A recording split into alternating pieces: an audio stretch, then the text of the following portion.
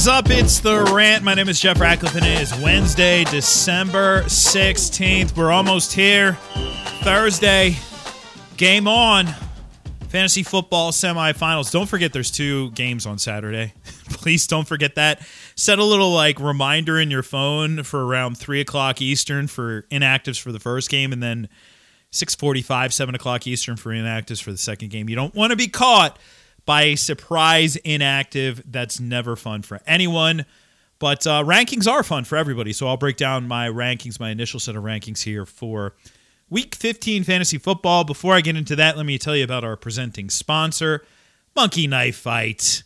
Do you like to play daily fantasy sports? Well, you need to go check out monkeyknifefight.com. Monkeyknifefight.com is the fastest growing daily fantasy site in the world, because monkeyknifefight.com is different than other daily fantasy sites. That's because on monkeyknifefight.com, there are no salary caps. You don't have to play against sharks. And that means anyone has a chance of winning, even you. monkeyknifefight.com has tons of fun daily contests in all the sports you love: baseball, basketball, hockey, golf, UFC, NASCAR, WNBA, esports, and of course football. Monkey Knife Fight has it all. And you know what else? monkeyknifefight.com has a free $5 game for you just for signing up. And if you use the promo code RANT, R-A-N-T, you'll have your first deposit matched instantly up to $50. I like that right there, $50 free dollars. With a name like monkeyknifefight.com, you can be pretty certain you know what you're going to be getting when you sign up to play monkeys and knives and fights and sports. Sign up and play today at monkeyknifefight.com. Play to MKF and win. State and age restrictions apply. See site for full terms and restrictions. All right, so let's dive into it here. Actually, good news, too, by the way. Right now, through 14 weeks over at Fantasy Pros in their rankings accuracy competition, I'm currently sitting at 7th. Moved up from 9th last week, so top 10, baby. Happy about that for sure. And if you want to get my rankings, of course, you get them over at ftnfantasy.com. Quarterback, we're not overthinking it at the top. Patrick Mahomes, Aaron Rodgers. I don't care who Mahomes is facing, by the way. It doesn't matter. Wasn't the best performance out of him from a football standpoint last week, but he still put up numbers for fantasy purposes, and Rodgers is an MVP candidate. At 3, Josh Allen. At 4, Lamar Jackson. They're almost interchangeable for me this week. Lamar is playing at the level he was last year, finally. And Allen, I mean, just the enormous ceiling-floor combination that you get with him. Not overthinking that one. Kyler at 5. This is really a product of the fact that you can throw on the Philadelphia Eagles. And with the connection seemingly there with DeAndre Hopkins, I dig Kyler this week. You know, I've tempered my expectations a little bit. I don't think he's the elite option, but he's a solid quarterback one play. Same with Russell Wilson. It's a tough matchup against Washington, but I'm not going to overthink Russell Wilson at this point. I actually did get a question, Russell Wilson or Ryan Tannehill. Now, I do have them back-to-back. I have Tannehill at 7 right now. It's a good matchup, but my concern there is that it's just all Derrick Henry against the Lions. After Tannehill at 8, Tom Brady against Atlanta. Thank you, schedule makers. Deshaun Watson at 9 against Indy. It's a tough matchup against Indy, but he performed well just 2 weeks ago against them. Justin Herbert at 10 against the Raiders on Thursday night. He's a top 10 option, man. 40 end zone throws on the season. Jared Goff at 11 against the Jets because it's against the Jets. And then here we go. Number 12. Jalen Hurts. Oh, yeah, baby. I have him ahead of Taysom Hill. If you were thinking about Ben Roethlisberger, if you have some of these streamers, Trubisky, Cousins, Matt Ryan, Baker, yeah, he's ahead of all of them. He's in a good spot this week. And I think we just see plenty of run. I think we see enough out of his arm as well to make him worth this play. Jalen Hurts, top 12. Let's move over to running back. Of course, at the top, it's easy. It's Derrick Henry. Then it's Dalvin Cook. Then it's Austin Eckler. And I actually love Eckler in this matchup. You can run on Vegas, but it's really about the passing game. And I think Vegas has enough to stay with the Chargers in this one. So this is going to be a really fun start to the week. Eckler's a little banged up, but he'll be good to go for this one. Aaron Jones, after last week's down performance, is back in the top 5. I think he bounces back. Even though it wasn't terrible against the Lions. It just wasn't the blow-up that we expected. But you can run on Carolina. You can also run on Houston for Jonathan Taylor at 5. He's finally the guy we thought he was. And this is a great matchup. Nick Chubb. Nick Chubb against the Giants. Giants' defense is all right. They all right. But Nick Chubb is averaging almost 98 rushing yards per game. It's almost not fair. Alvin Kamara bouncing back last week, run funnel defense in the Chiefs, and a potential shootout. He's at 7. James Robinson at 8. Don't overthink this one. A lot of people seem to be overthinking James Robinson already this week. Yes, it's Baltimore. I don't care. He's going to see 20-plus touches. James Robinson, top 10. Mike Davis at 9. This stings for any McCaffrey owner out there who doesn't have Davis. But, he touches the ball a ton, especially in the passing game. He's not the best runner, but I don't really care. This is and there's a lot of players that I'm going to talk about as RB2s who are like trending down as well. So Davis at top 10. David Montgomery has been awesome. Now his schedule has been awesome as well. But this isn't a bad matchup. It's a mid-pack matchup against the Vikings. I think he continues to roll at 10. Cam Akers at 11. Yep, at 11. And I might be too low on him here. Going to see volume out of Akers. I love it.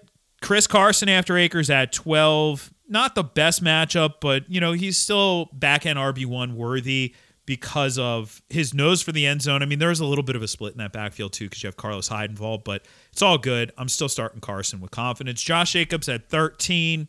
You can run on the Chargers. I don't know how much game script helps him out here. I don't think they get the game script that, we want to see where it's Jacobs like 25, 30 carries. I don't think we see that, but Jacobs still pretty solid. He's a front-end RB2. Kenyon Drake runs into a tough matchup against the Eagles, but he sees enough volume to be an RB2 play. Miles Sanders at 15 right behind him, trending up after last week. He was good. He wasn't great last week. He was good. Not great, but good enough to be an RB2, no doubt about it. J.K. Dobbins, speaking of RB2, that's basically what he is in that offense. Too much Gus for my liking, but enough J.K. Dobbins to be an RB2 play. Now, I talked about some guys trending down.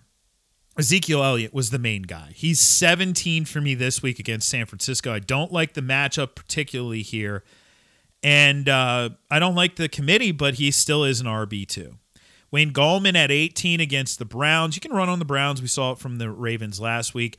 DeAndre Swift at 19. So here's the thing. Am I too low on Swift? I don't think so.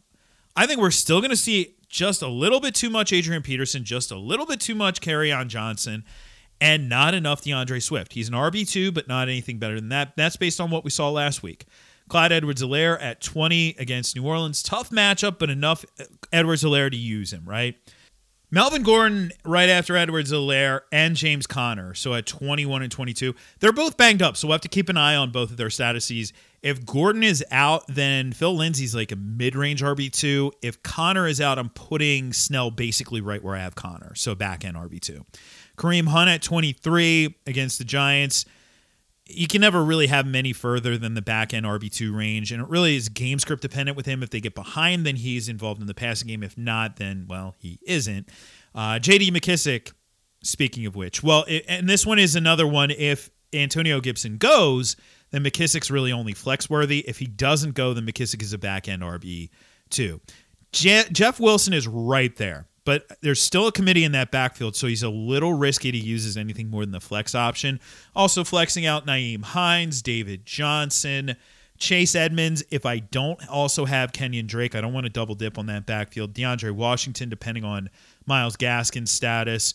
Zach Moss, meh. Gus Edwards, Tony Pollard, they're all flex worthy.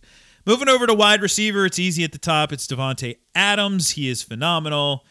I don't need to tell you why. Then Tyreek, then DK Metcalf. Don't need to tell you why. At 4, Keenan Allen. One of just 2 players averaging over 10 targets per game this season. A.J. Brown at 5. Channeled his inner Julio last week. He's going to do it again this week. At 6, DeAndre Hopkins. I'll talk about his matchup tomorrow, but it's good, even though he's getting shadowed. Stephon Diggs at 7. He's one of the other players with over 10 targets per game. And even if John Brown's back, it's not bad. Calvin Ridley at 8. If Julio doesn't go, and I don't think he does, then Calvin Ridley basically ink this dude in for double-digit targets.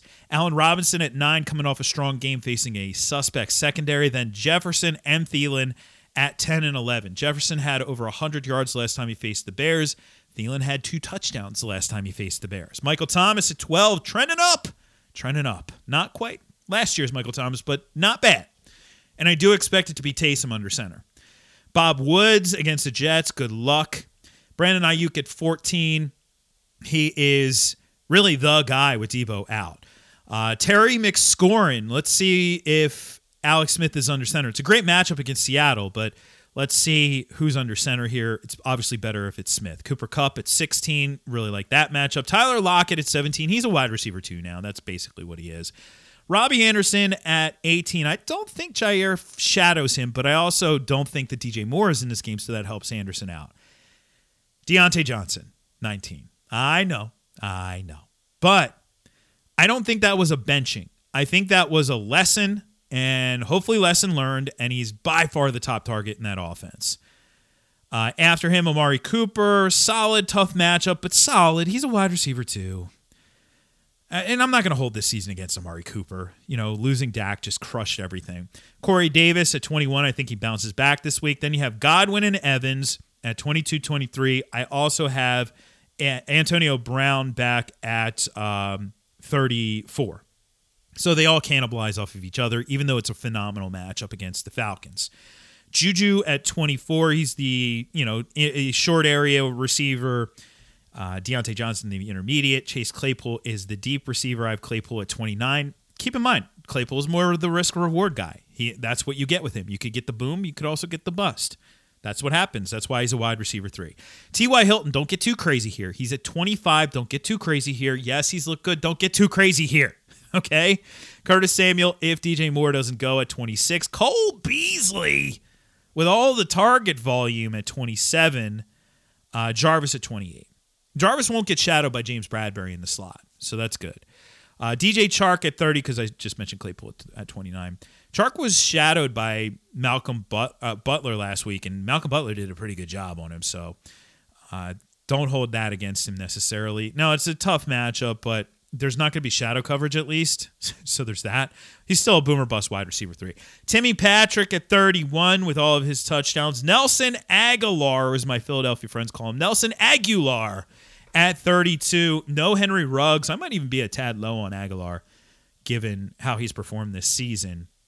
Marvin Jones. Who? Marvin Jones. He's going to get that Malcolm Butler shadow because I don't think Kenny Golladay is going to be back.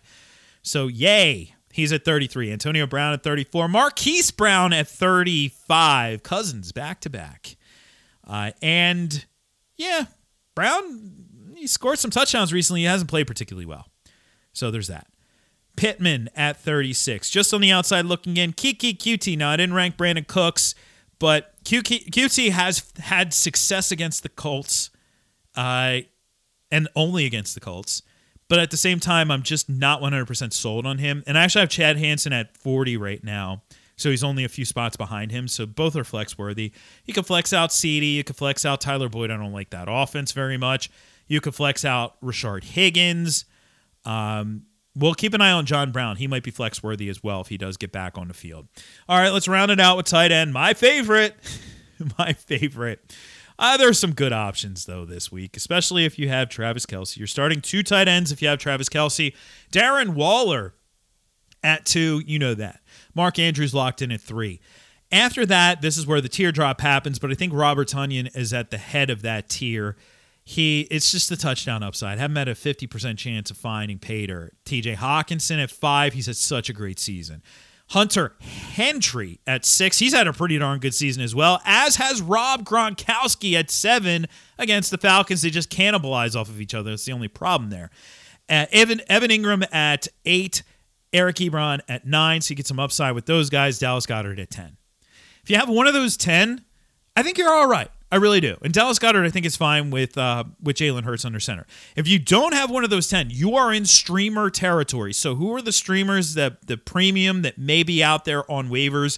Logan Thomas, Big Irv. Irv Smith was pretty good last week. And if there's no Kyle Rudolph, he's a top 12 play. Dalton Schultz is in the mix. Cole Kmet. He has 14 targets to just 5 for Jimmy Graham over the last 2 games. I would not go after Jordan Akins. I don't like that matchup. I wouldn't go after the 2 LA guys, Higbee and Everett. I wouldn't go after Dan Arnold. That just doesn't sit well with me. I wouldn't go after Jared Cook. Yes, Jared Cook has scored twice. He's a 3 for 32 guy, though. Twice in the last 2 weeks, whatever. Take those touchdowns away, and you would be pretty upset about it, right? That's the risk you run with 3 for 32 guys. So none of those guys. So the top streamers, like I said, Irv, Logan Thomas, Dalton Schultz, Cole Kmet. There you go. All right, that's going to wrap it up for today. FTNFantasy.com for all the rankings projections. Keep reviewing the show on iTunes or Apple Podcasts or whatever it's called. Easiest way to do so if you have an iPhone, open up the podcast app, go to my podcast, The Rant, scroll to the bottom, click the stars, and you're done. You could also review it on the web if you don't have an iPhone. Appreciate you. At Jeff Ratcliffe on Twitter, at Jeff Ratcliffe on Instagram. Use the hashtag RatPack. That way I know you're a listener of the show. All right, we'll be back tomorrow.